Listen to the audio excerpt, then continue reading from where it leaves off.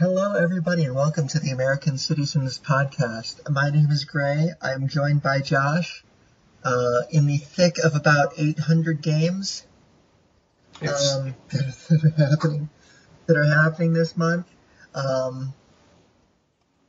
We are going to slowly trudge our way through all that has happened, and we are recording this after the Tottenham. The first Tottenham. I feel the need to specify, in case anyone is listening to this, like a week in the future, 2 weeks in the future, and how there are going to be about 17 games against Tottenham in the next week. This is the first one. And what we're going to be doing today for you is we're going to be covering the first one. We're going to be covering the FA Cup semifinal. We're going to look ahead at the FA Cup final briefly. And more pertinently, the second leg against Tottenham, the league game against Crystal Palace, and everything else that's coming our way in the next couple of weeks. This is the added, the benefit and drawback of going for a quadruple is that the good news is that there's basically going to be constant games every 3-4 days. The bad news is that every one of them is life or death.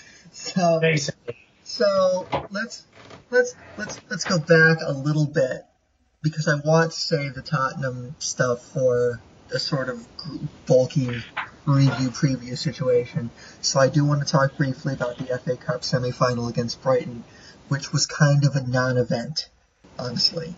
They scored in 5 minutes, and they looked like they just sort of, the rest of the game was, that's that.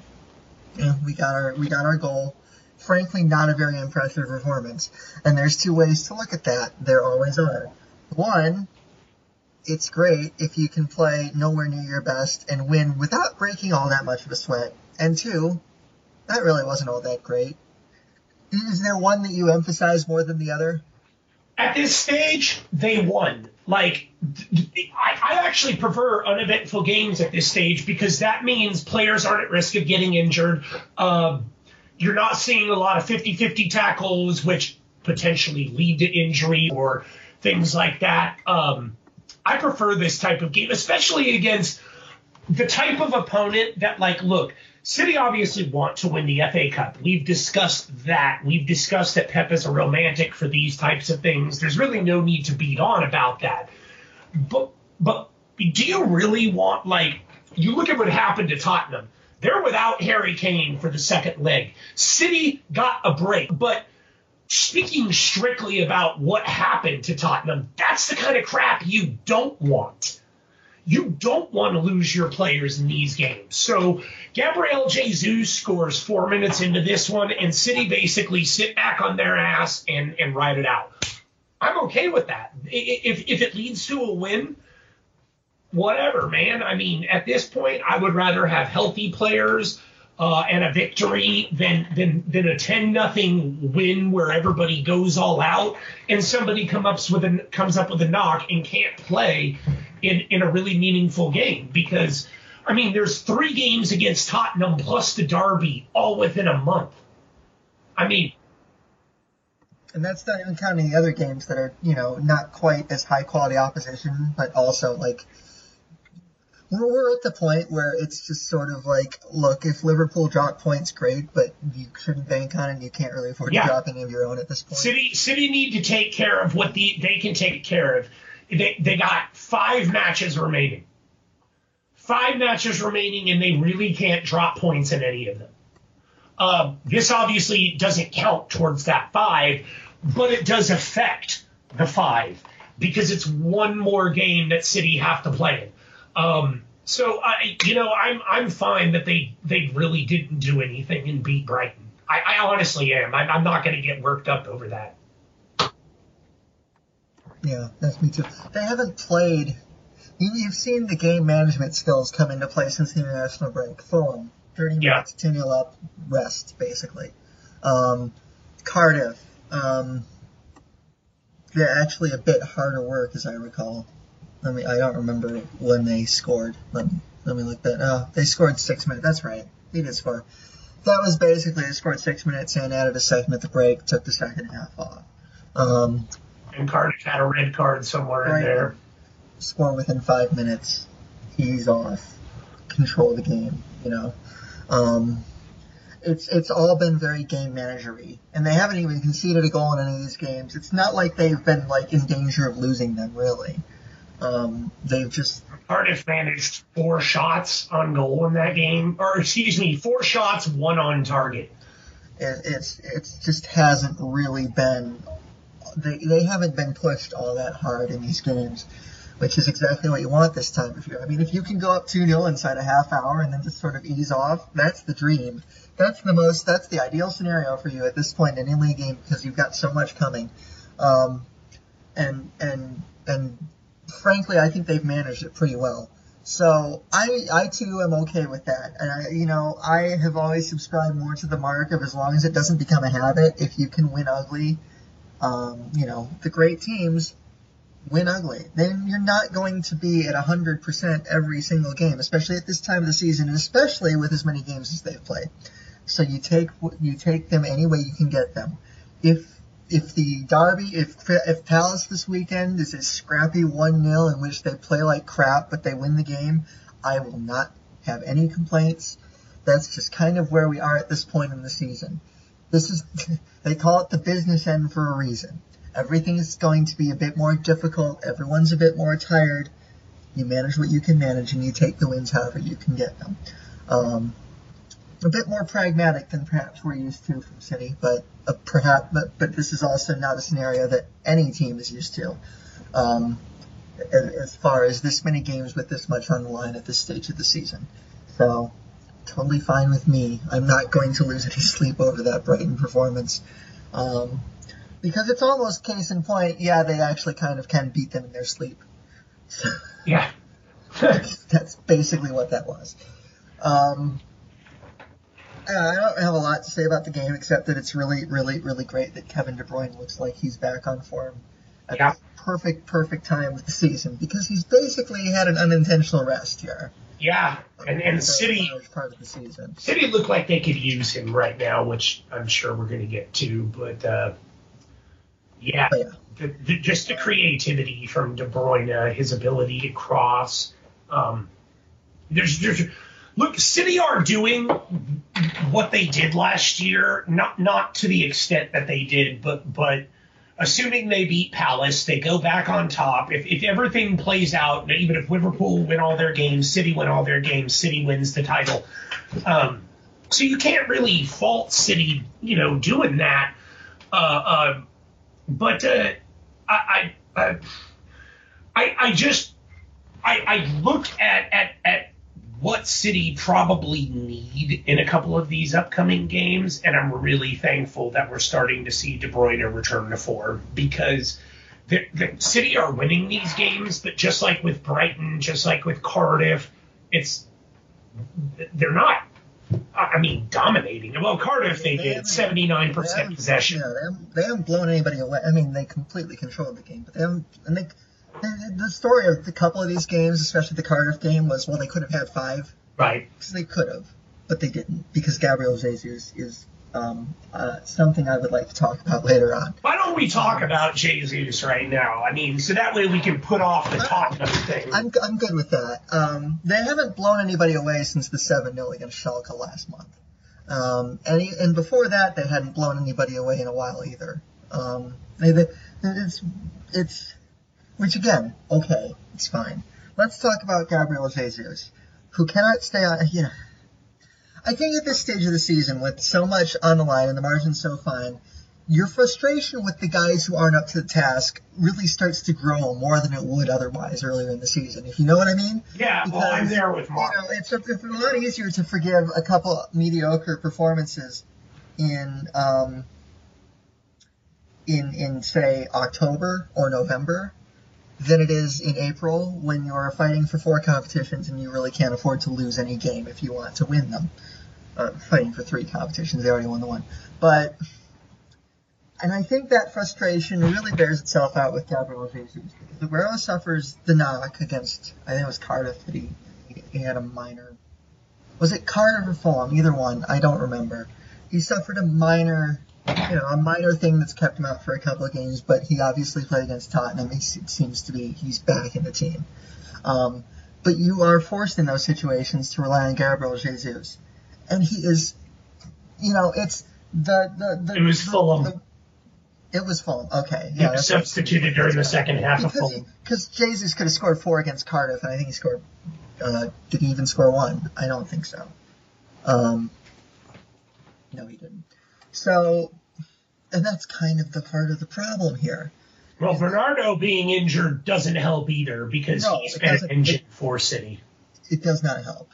But Bernardo, I believe, was playing against Cardiff in a game where... Was he playing? Let me confirm this. No, he wasn't, but that was because of rest, not injury.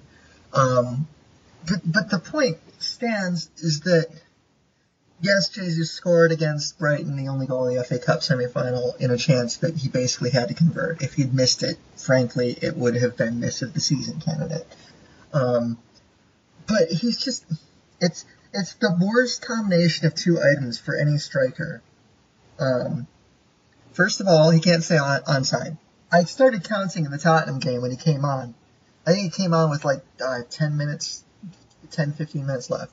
And I said, look, he's going to be caught offside 7 times in this 15 minutes. And he didn't get to 7, but he got pretty darn close. I think it was 4 in a span of not much over 10 minutes. And then when he gets the chances, he does not convert them reliably. I'm not... he's 22 years old. I get that. He's young. But you need something more reliable if Aguero is hurt. And Aguero has a long injury history, and we both know this. And he's past 30 now. And we are to the point where I think Pep knows this too, considering how often it has been said that they are going to buy a forward this summer. Gabriel Jesus ain't it as far as Sergio Aguero relief goes. Not reliably. He's going to have some really good games, but he's also going to have these stretches like the one he's in now where he can't buy one unless it's put on a plate for him. And frankly, we're in the part of the season where you need something more reliable than if it's put on a plate for him, he'll probably score it. But otherwise, that won't do. You cannot blow as many chances, and I just don't feel comfortable with him leading the line at this point. No, nor do I. I never have, if we're being honest. I listen, when Jesus first came to the squad, there was a novelty, and it was almost like Iheanacho, There was some life there when he came, because at that point Aguero was still struggling to come to grips with what Guardiola wanted. Right. And he put Jesus in there, and Jesus seemed to get it a bit more instinctively. And it's funny in retrospect how I believe his first goal for the club was ruled out for offside. It was kind of a sign of things to come. Right. But at that point there was an energy, he was lively. The link-up play seemed to work better with him and the team. Well, now Aguero has shown what a player who can do all that, but also score tough chances looks like. Right. And it looks a lot different. Well, Jesus to me is an interesting player. I don't think he's a natural scorer. I think there's an argument to even be made that he's probably he may be somebody that would be better served in a different position. I don't know if he's capable of doing that. But I'm with you in that once there's relief and Aguero cannot come on the pitch and you need to have somebody relieve him, Jesus doesn't even come close to getting you what you lose with Aguero. And it doesn't help, I think, that many times when Jesus plays, there's sort of a secondary lineup out there as well. You get Mahrez on the pitch, and I don't necessarily know that the service into the box helps Jesus any, but you are right about him having a massive problem drifting off sides over and over and over and over It's again. so infuriating. And every single time it happens, you don't even get another chance to attack. It just, the whole attack, just done. You're done. Yep, it's over. That's the end. I would, I could probably live with one and not the other, but it's just almost impossible to cope with the offsides, because it basically, we don't, I watched a lot of basketball in the last month, and so, turnovers, huge deal. Turnover margin, such a big deal. If you can limit your turnovers in a basketball game, you're in pretty good shape. We don't count turnovers in the same traditional way in a soccer game or in football. We should, honestly. We really should. We probably should. And every time he's caught offside, it's a turnover, basically. Yep. It's a turnover because the other team gets a goal kick or a free kick, from basically in the box. It is Guardiola is one of the worst things in the world you can do in a Guardiola team is give away possession. And this is a situation where, if you give away possession, you better go win it back. You can't win it back in this situation. It's just a giveaway. It's just an ending possession with no end product and no real benefit. And it's baffling that it hasn't even improved. If anything, it feels like it's gotten worse. Yeah. I don't know if he's always had a problem with it, but it just feels like it's even worse now. Yeah, the frustrating part, I think, is that when you have these games where goals are a novelty and you're trying to just get one across the line, and there's no understating how frustrating these turnovers can be. It like you've already said, it peters out the attack. And I wonder, after a while, does it start to affect the other players and their service to Jesus? Do they then become hesitant to fire the ball up to him because they're not sure if he's going to be offsides? And a lot of that is sort of looking up and seeing the pitch, a lot like you're talking about with basketball. You have point guards. Their job is to see the floor. Similar to what De Bruyne does with City, Bernardo does with City, their job is to see the entire pitch. They're trying to see where players are going to be before they're going to be there. And if you have a guy that's perpetually offside, that to me feels like it could then become a source of frustration for the other players who are trying to feed service into him. And those services may stop coming. Or they may feel like, I'm not sure. And he was onside, and it would have been a great chance, but they didn't fire it in because they're not sure, and he's traditionally offside a lot. Yeah, that's a really good point that I hadn't really even thought of. And it's, imagine if you're Kevin De Bruyne for a second, because you are one of the best passers in the world, especially from a deeper line position. And you swing in all these balls, these really good balls that are put on a plate, like the one in the FA Cup semifinal that was mercifully onside and mercifully did count. But how many of those have you wasted on a player who's offside, who can't stay onside? And if you're De Bruyne, you need to be in sync, in rhythm with the guys on your forward line, with the guys that you're passing to, whoever they may be. Jesus just seems to disrupt that rhythm. For that reason and other reasons, it's just there's a couple players on this team right now, and I think you can guess the other one, that I just find really disruptive to City's attacking play. Gabriel Jesus is one of them, because of the offside problem, and frankly, because he's not a reliable finisher at this stage of his career. No. Will he ever be? I don't know. I truly don't know. I don't think he will be. I don't, because at this stage, you and I have a general rule of about 2+ years for players, right? That's our rule. We with Mahrez, you and I are fed up, but we've both agreed that this is year one for him. And we are going to wait until year 2 before we levy judgment, but both of us have said there's not going to be a lot of patience for Mahrez in year 2, and we don't have a lot of hope for it because generally by the end of year 1, if a guy's getting it, it shows, and he's not getting it. But this isn't about Mahrez yet. Not yet, anyway. Not yet. This comes back to Gabriel Jesus, and I think, you know, this guy has been with City since Pep came. January of 2017, yeah. To be exact. I mean, that's 2 years. We're over 2 years. Yeah, we're over 2 years. This is going to be the end of his 3rd year with City. For the most part. Look, I don't know, but I don't have a lot of faith.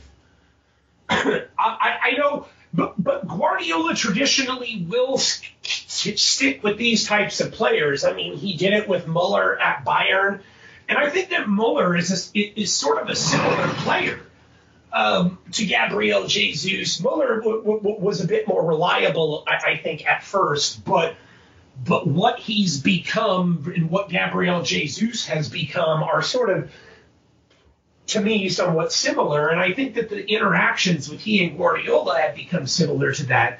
But I think there can be no mistaking that City need forward help.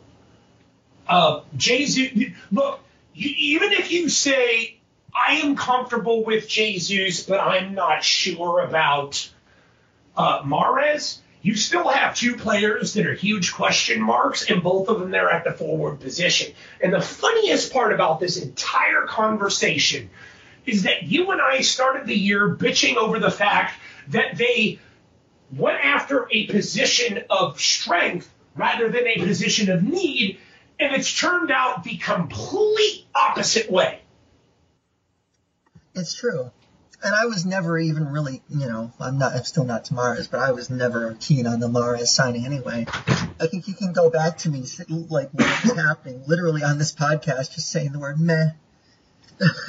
But I think Jesus will get another year. I mean, you think about Raheem Sterling, who had his breakout year. He's 22, 23 years old last season. He turned 23 last season, turned 24 this season.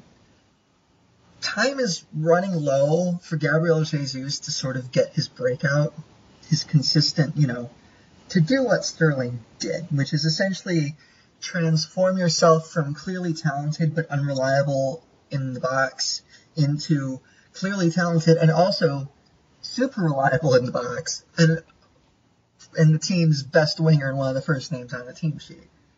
That is a transition that Raheem Sterling made last season. He turned 23 last season. Gabriel Jesus turns 23. I can't type today. Gabriel Jesus turns 23 a year from now. He just turned 22 a week and a half ago. So he is a little younger than Sterling was when Sterling made his breakout, which is why I think he will get one more year. But, as with Riyad Mahrez, I think next year is going to be either a show me something or I will show you the door year. Yep.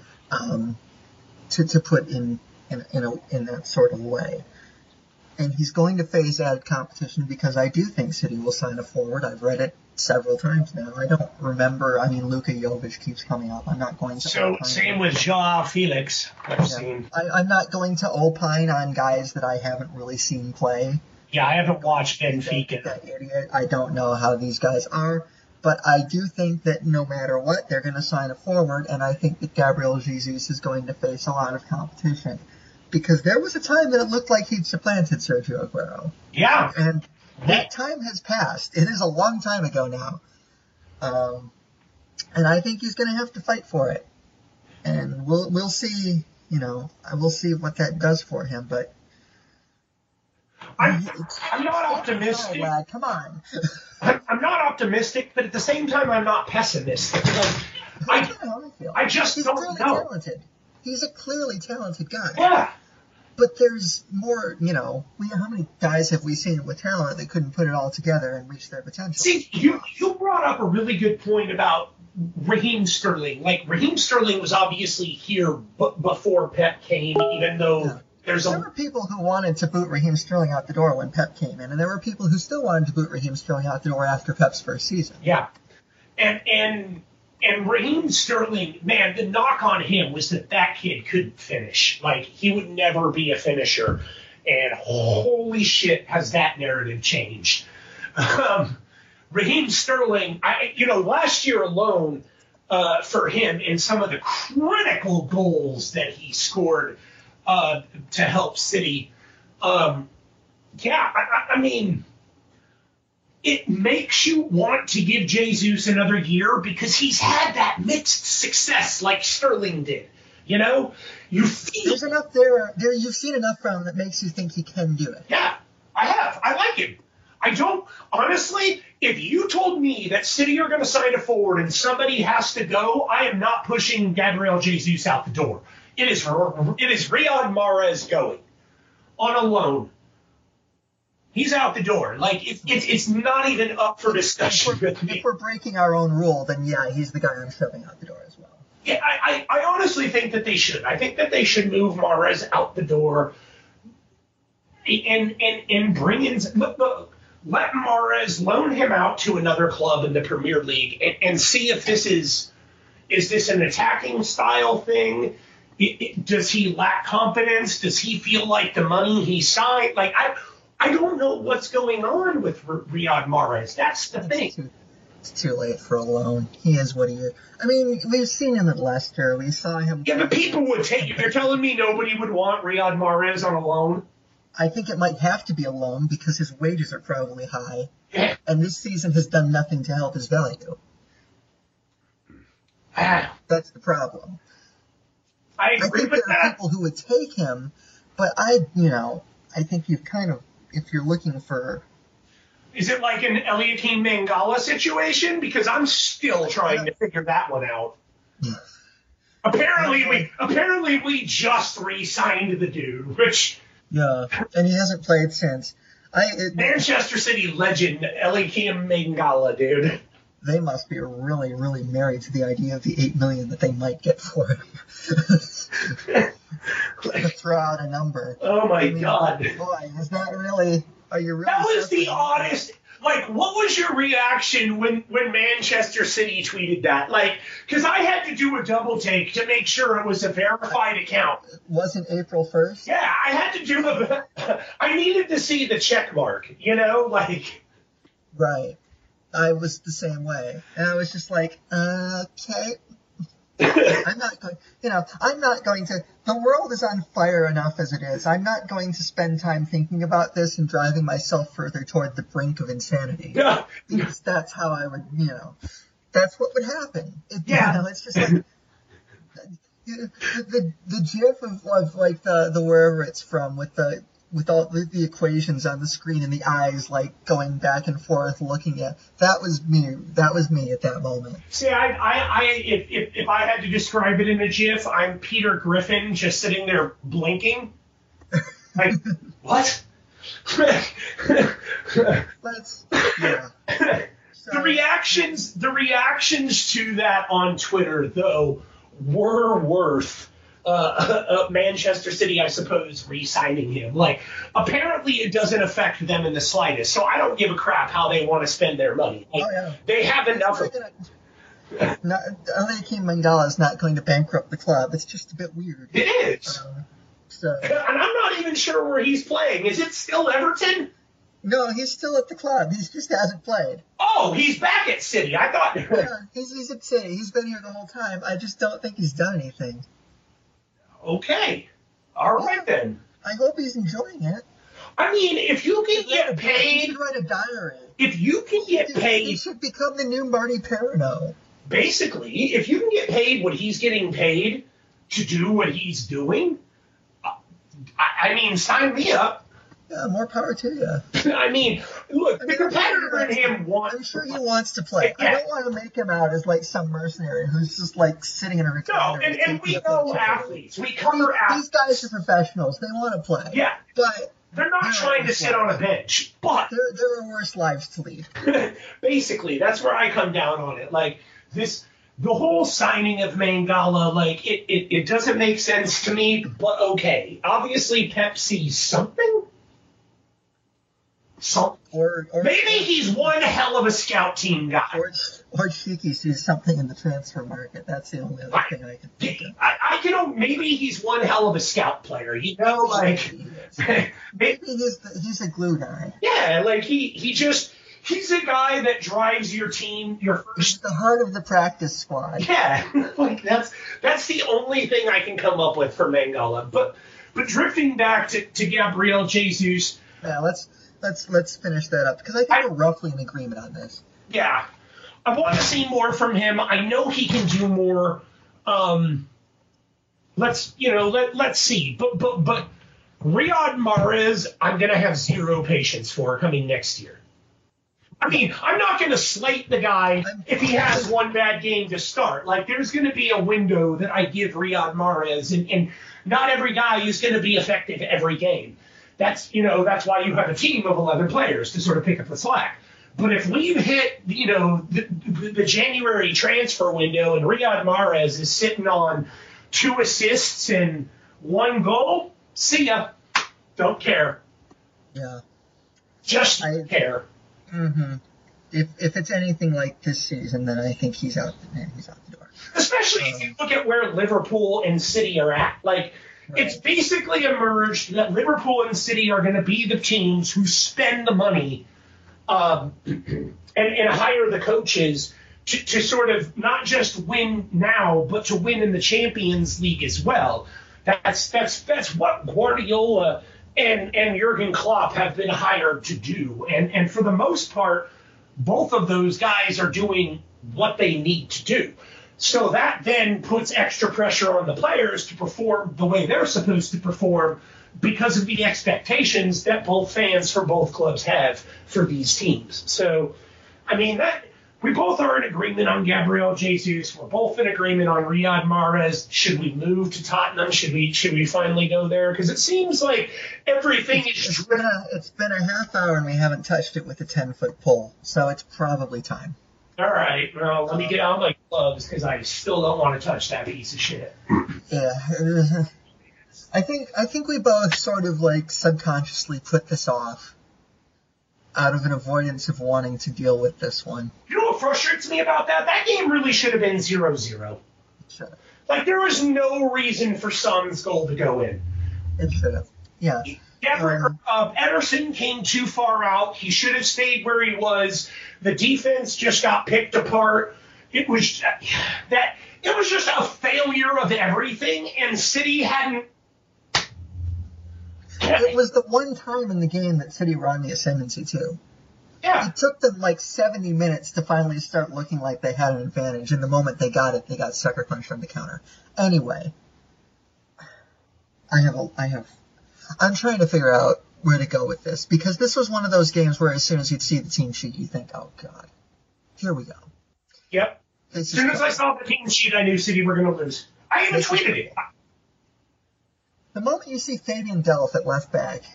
That didn't bother me. It was the combination of everything that bothered me. And it was not one thing. I mean, once we knew that Bernardo Silva was out because of injury and not for some odd reason, I was like, okay, fine. But still, Sané should have started.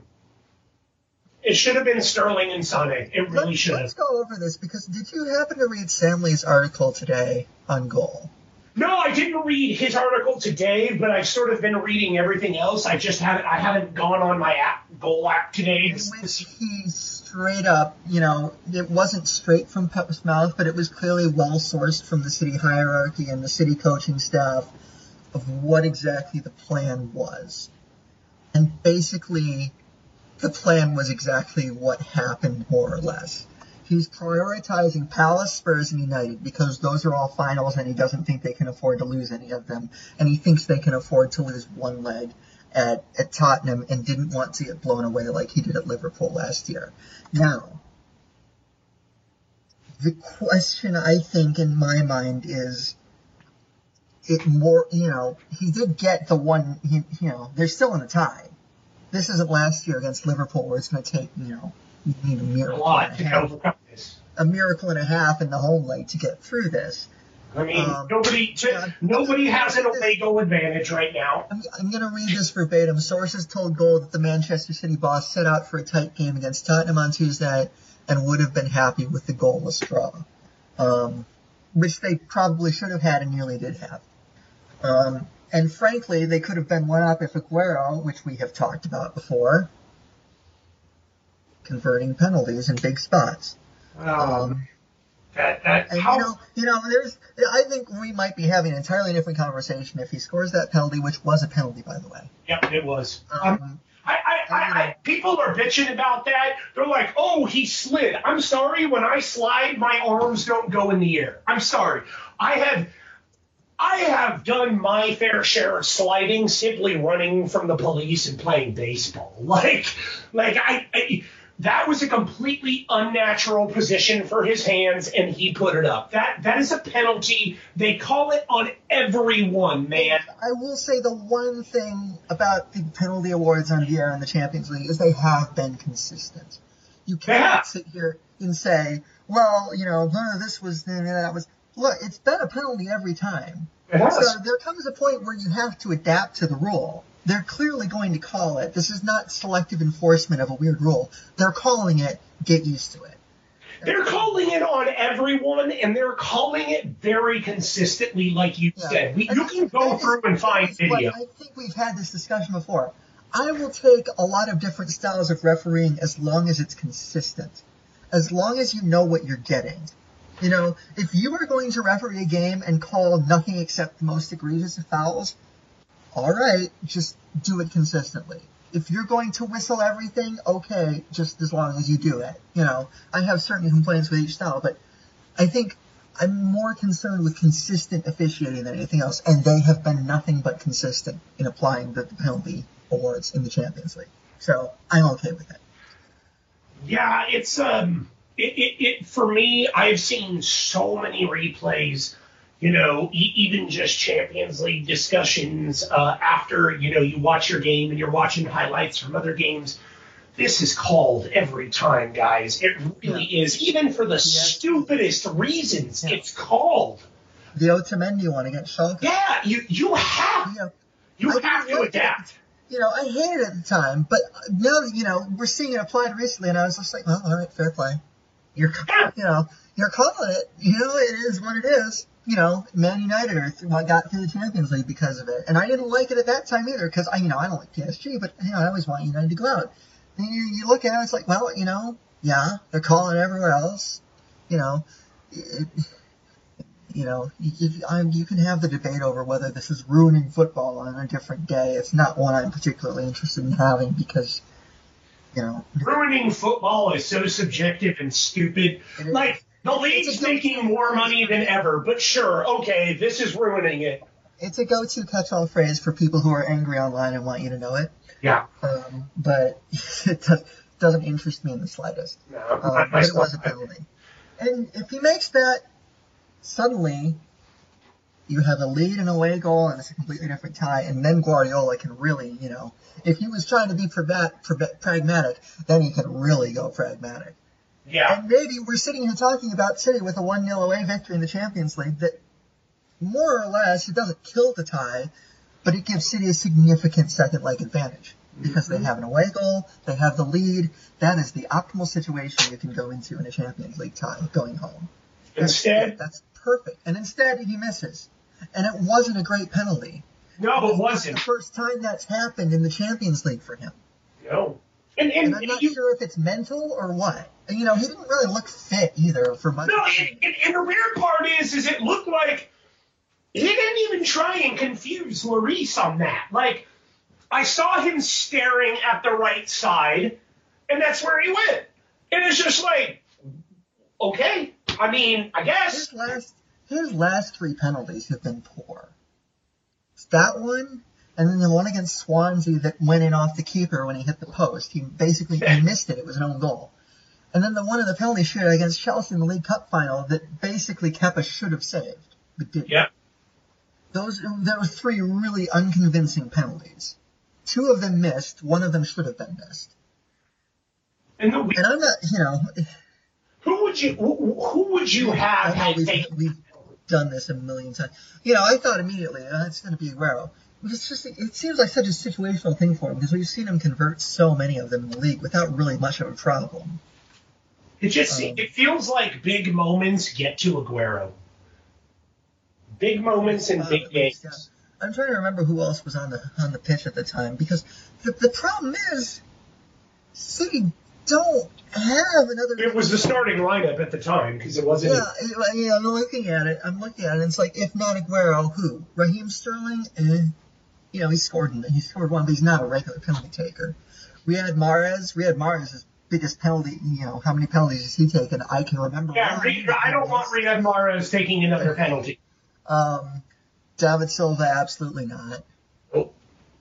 Fernandinho, I think, has made a couple, but again, not a regular. Gundogan. It's not like you had Gaia out there, you know? Yeah, Gundogan scored penalties for this team before, and he scored one in the Champions League final. Maybe that's my second choice, but it's, you know, I'm trusting the Germans. They're pretty good at that penalty thing. The Germans always make good stuff. The frustrating thing, you know, it's the right guy took the penalty. It was just a bad hit. Yeah, it's just a bad penalty. Hey, if there's a flaw in City, and it's kind of a nitpicky thing, but it is that for a while now, especially since Yaya no longer became a regular and left the team, they haven't had, you know, who's the reliable penalty taker on this team. And I'm not suggesting that you go out and, like, buy a penalty taker for the sake of buying a penalty taker. That's nonsensical and stupid. But there isn't really that one convincing name in the team that you can just, like, point to and say, yeah, he's 99% confident that he's going to make it. With Aguero, I would say, you know, he's 75, 80% confident. That's a good ratio, but it's not like the ironclad ratio that you want for a penalty taker. No, there's a couple things I trust Yaya to do. One is to get upset over petty shit. Two is to bury any penalty he takes. And I forgot the third one, but it was actually pretty funny. I'm sure I'll remember it. Sure. Can you believe he's a pundit now? Of all the people from that era, he's not on the list of people I would expect it to go into punditry. Oh, yeah, I remember the third one. It's to hit a kid in the face with a random wayward kid. Like, that will forever be the greatest video. I could watch Yaya drill that little girl in the face over and over and over. It's just the absurdity of the video. It's the hands hanging in the air after the face. That's not important enough for that phrase to be taken out of context. No. And to be clear, like, I know Yaya spent time with the girl. Like, he you know, did a whole thing. But that video itself, just with the arms hanging in the air after the face goes back, it's just a funny video. It's something that it sucks at the time, but you laugh at it later, you know? It's fun for the whole family. As long as everyone's okay, it sucks at the time, you laugh about it later. It's sort of like tripping and falling when you're out and about. You run the risk of these things happening at a sporting event. It's not malicious. Yaya wasn't trying to drill the kid. It was just a rather amusing moment if you kind of have that sort of sense of humor, which I do. And we just lost 20 listeners. But circling back to Tottenham, let's look ahead because we've already looked behind. Yeah, I mean, my verdict on this is basically, okay, if that was the game plan that you wanted to go in with, it mostly worked. Mostly. But you've put yourself in a tough situation. And really, this is the heart of the question for me. This isn't Liverpool. It's not Barcelona. It's not Real Madrid. Are Tottenham worthy of that much respect? They haven't been playing that well lately. I don't know. Yeah, These are the questions that he's paid millions of pounds a year to answer, and apparently he decided yes. It was an immensely frustrating game to watch. Because it was, once again, for better or worse, Guardiola compromising on his principles. That was pragmatism, pure and simple. Pragmatism bordering on fear. I guess is the way I would put it. As evidenced by the fact that he didn't make the subs until the 89th minute because he was scared of being picked off for a second on the counter. And I just don't know that Tottenham deserve that much respect. No, I don't. It's difficult. You know what one of my biggest frustration with this game is? If I look at every other game that they've played against Tottenham, that's the thing. They've never had any problem with Tottenham. Not to this extent. And you suppose the first game he played against them and has won. He drew the home game in the first season, but he's won every other game since. Yep. Generally quite convincingly. Yeah. 4-1 and 3-1 last season. He won 1-0 on the football pitch this year. It's just, this isn't like a bogey team that we're looking at. It's not a team they've had immense trouble with. Yeah, I don't know, man. It's frustrating. What do you think you should do? What would you do if you had control of this team? What would you do for the second leg? For the second leg? Yeah. I mean, I think that we will see something much more akin to what we're used to seeing. I think Sané's coming in. I think I don't know who's going to be fit at left back at this point, but if Mendy's fit, I think Mendy's coming in. I think that we're going to see. I would honestly play Laporte. Sorry, I was drawing a blank there. At left back? Yeah, he has before, and it worked. Sort of. Didn't work in against Liverpool last year. No, it didn't work. It didn't work against Liverpool that was because last year. In fairness, there were a lot of other things in that setup that didn't work either. He's clearly tried to reduce this to a one-game final in which they're going to go for it. They're going to go for the jugular. They've put themselves in a very difficult situation, but they know they can beat Tottenham by multiple goals. They've done it before. They did last year. There will be no Harry Kane. We know that much. Nope. He's done for the season. I don't know about Dele Alli. He broke his hand in that game. Naturally, that's not really an injury that, in theory, you could find a way to play through it. But that is a question.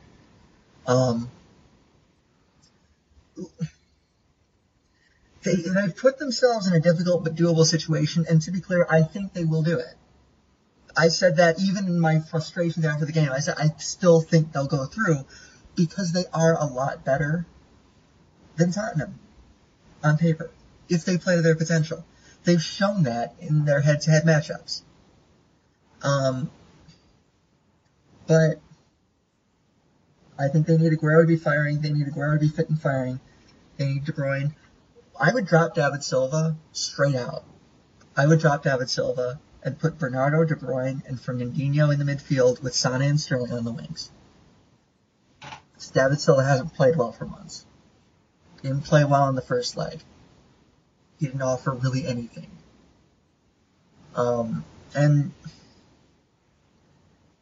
I think that's the blueprint, and I think that's what they're going to do. They are going to go in with guns blazing, and if they lose, they lose. But I think that we play the way we want to play, all that he usually says. I think this is where we see it. I don't know what you think. Yeah, I think City are going to get knocked out. I do. I think it's just going to happen. I mean... Are you looking at something like a 2-1 with Tottenham going through on away goals? Yeah. I can just see City building up 2-0, the fans celebrating, and then in minute 92... They are never going to beat typical City out of us, are they? Nah. Because this team has not given us a lot of reasons to doubt them, but at the same time, they have put themselves in a tough spot. Yeah, I would argue needlessly so, but, whatever. I think they're going to win the FA Cup. That's to me, a foregone conclusion. I agree. I think Pep is going to put out one of his strongest teams, and they should dominate the Wolves and win that game. So there will be not even the Wolves. Watford won that game. Excuse me, yeah, Watford. Excuse me, I don't know why. The whole yellow-black scheme confused me. Well, I mean, Wolves at 75 minutes, it looked like Wolves were going to win that game. Yeah. So they've got as I was saying the Wolves, I was still thinking Troy Deeney, and I'm saying in my head that's not right. He doesn't play for the Wolves. Pep has never even dropped points against Watford in the league. No, and I think that's going to be a foregone conclusion. City. I don't think it's nothing's ever a foregone conclusion because I do think it's cup final. Watford will up their game, but City will have had a week off leading up to that. They'll be able to play their strongest team. Yeah. If they don't win, I will be very, very, very surprised. I will be very, very, very angry if it turns out again. Yeah, it'll be Wigan again, basically. I don't need to do that again. I don't need to do that. But I think City are going to knock out the Champions League. I still think they'll win the league, but I think it's going to be tight. I do think Liverpool it's going to go down the last day. I think. I think Liverpool drop points one more time, but so does City. But Liverpool don't lose; they just drop points, and it comes down to goal differential. That's what I think happens. That's fair. And City end up with a treble, but it's a very... It shouldn't feel disappointing, No, but it will. Because that would be complete dominance of the domestic game. Yeah. Total and complete dominance. And you take it anyway. I mean, Here's a question I want to ask you. Would you rather win the Premier League or the Champions League this season? Champions League. Really? Yeah. See, in a vacuum, I agree with you, but that would mean Liverpool winning the Premier League, and I can't cope with that. Yeah, but in a vacuum, I think it also means that Liverpool would win the Champions League if City don't. Oh, I don't know if we can assume that. I think Liverpool will get past Barcelona. But that'll be fun. But my God, if Barcelona and City meet in the Champions League final, that would be fun. That would be a legacy thing, wouldn't it? It would be so fun. And I would want City to win that game, but my God, would I have fun watching it. Like Lionel Messi versus Sergio Aguero. Oh, God, please win the second leg. And they still got to get through either Ajax or Juventus, Yeah, but that tie is very much open. Yeah, Juventus got their away goal, but Ajax looked the better team. I didn't see any of the game, but from what I read on Twitter, Ajax were in control. The better team. Yeah, they controlled the game, and Allegri very much. Ronaldo's goal was a sucker punch that wasn't entirely deserved. No, and it was a flying header that he scored too. It's not like it was a classic Ronaldo goal. But yeah, Juventus fans really want Allegri out. I've kind of been watching that situation, especially because the whole Pep rumor came up. That's bullshit. Pep ain't going anywhere. Everybody with City knows that. That's just Juventus talking to talk. Like, why would Pep even want to go to Juventus? A, he doesn't like Cristiano Ronaldo. Like, he's not a Ronaldo fan. He's a Messi fan. He groomed Messi. You don't just groom Messi, talk about him as the best player of the game, and then go coach the guy who says he's better than him. It just doesn't happen. You remember how things went personally and tactically at Barcelona with Zlatan and Pep? That's exactly what would happen between Ronaldo and Pep if they ever had to coexist. Yeah. No, it wouldn't work. And at the end of the day, there's nothing about Serie A that I think appeals to Pep, other than the culture of living in Italy. Like, Pep loves that stuff. But Pep just opened a restaurant in Manchester City. It's the toast of the town. He's hauling in money. His wife, I think, is doing some sort of clothing line or some shit. I'm not quite sure. But I know his wife is very active within the community and doing her own thing. What does Serie A provide right now? It has been Juventus. And even when somebody finally managed to put together a team that was fun to watch in Sarri. Even Napoli couldn't do it. It's just Juventus. Like, they've won the damn league, like, how many times? 35, 37 or something? And, like, the next closest person is at, like, 10. Why the hell would you want to go? It's basically like going into the Mountain West and either coaching Boise State or Fresno State. You just have this inherent advantage. Yeah. Or going to the Pac-12 and like Urban Meyer taking over USC. But it's not going to happen. It would not shock me if this is Pep's last real managerial job and he goes back to the Barca Academy or something after this. Yeah, I actually think the next step for him is Spain, but I think there's a lot there that needs to happen in order for him to take that over, because that's a very political job, and Pep right now is sort of on the outside looking in because he supports political dissenters. So there's not a lot of incentive for Spain to install him in a position where he would have even a larger voice within the Spanish community. I think right now that won't happen, but I do think that is something. You can't tell me that dude isn't looking at a World Cup trophy and saying, I can win that. No. He's the ultimate competitor in football, and I truly think that that's the last thing on his bucket list. Whether or not it happens, I think is sort of a life type thing. I don't think he'd love it but I think he would do it. I don't think he'd love it because there's not that sort of I think he would give it face-to-face training ground work for months on end. I think it would be a one-time deal. Like, he would have the job for 4 years, and he would make one go. Yeah, we've watched the World Cup. Tactically, it's so rudimentary. Yeah. Because they just can't install anything more sophisticated in the time that they have. He'd be interesting. But if he takes over Spain, those players would already know how to play what he wants to play. Would they? That generation is getting quite old. It's getting old, but I still believe that those players could play like he wants to play. Look, Cristiano Ronaldo is way older than Messi. Like, he's got so many more accolades to his name because he's older than Messi, I think, by about 5 or 6 years. So, of course, Messi still has more time to play. Messi's like, what, barely 30? He's hitting his prime. Sergio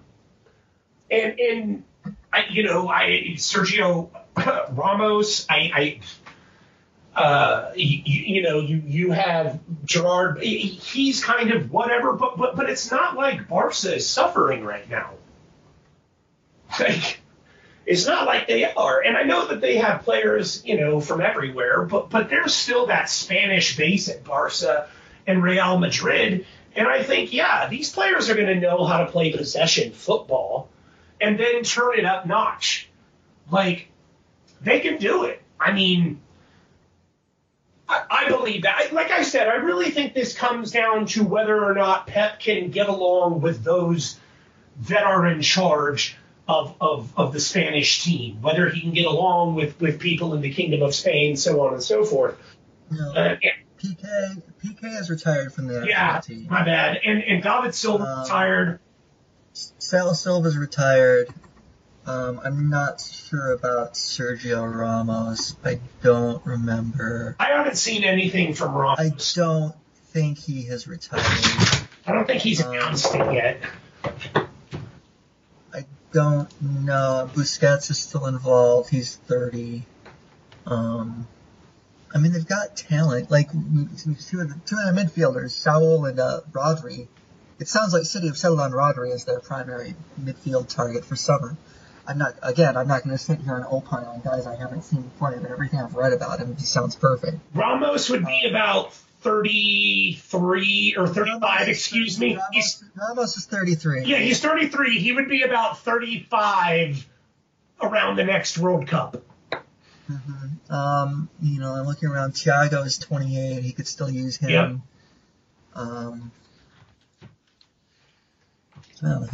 His forwards, Spanish forwards, are always an issue. They haven't had a good one since Fernando Torres forgot how to football. Yeah.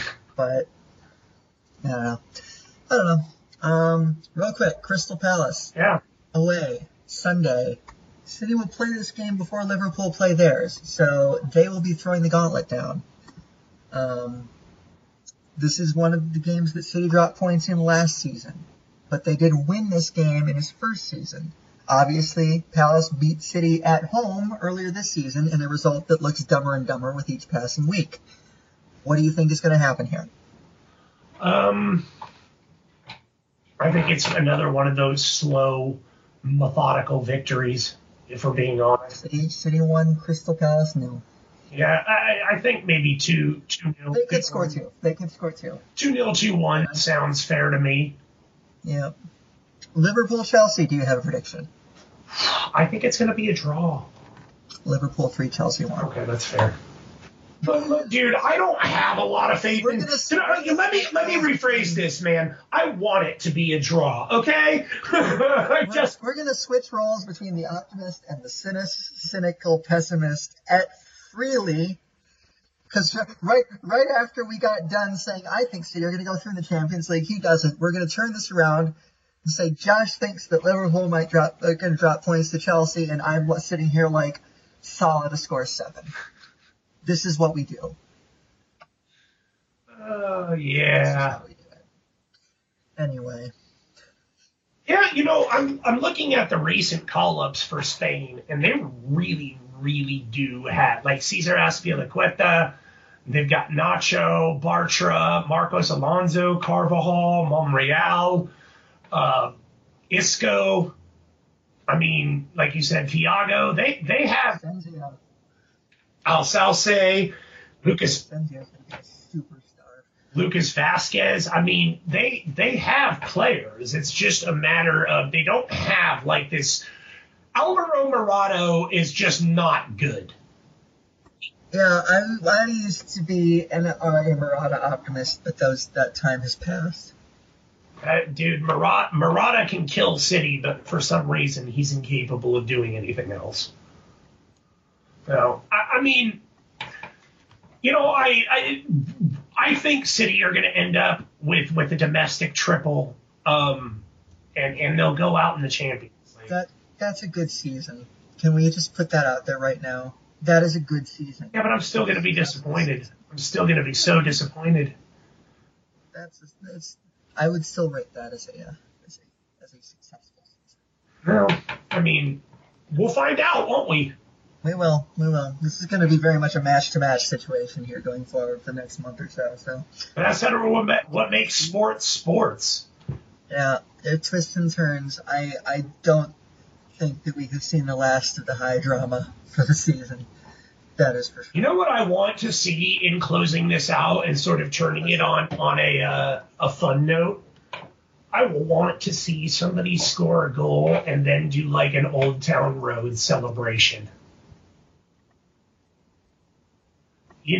Just an homage to Lil Nas X. I don't think that'll ever happen because, they have their own music over there. And our music doesn't seem to drift the same way it does here. But I've been on an Old Town Road kick, and yeah, that's kind of what I want. I just want to see somebody do like a TikTok dance. All right, let's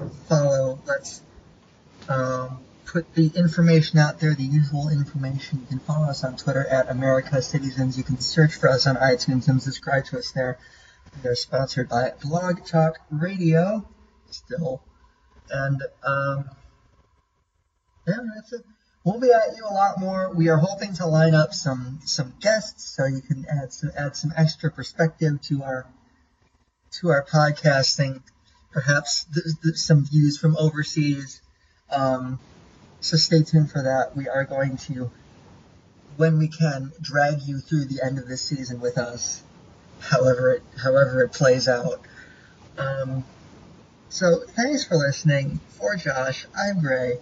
Have a great weekend, everybody. Enjoy the games, and we'll talk to you again soon. Bye, everybody. Peace.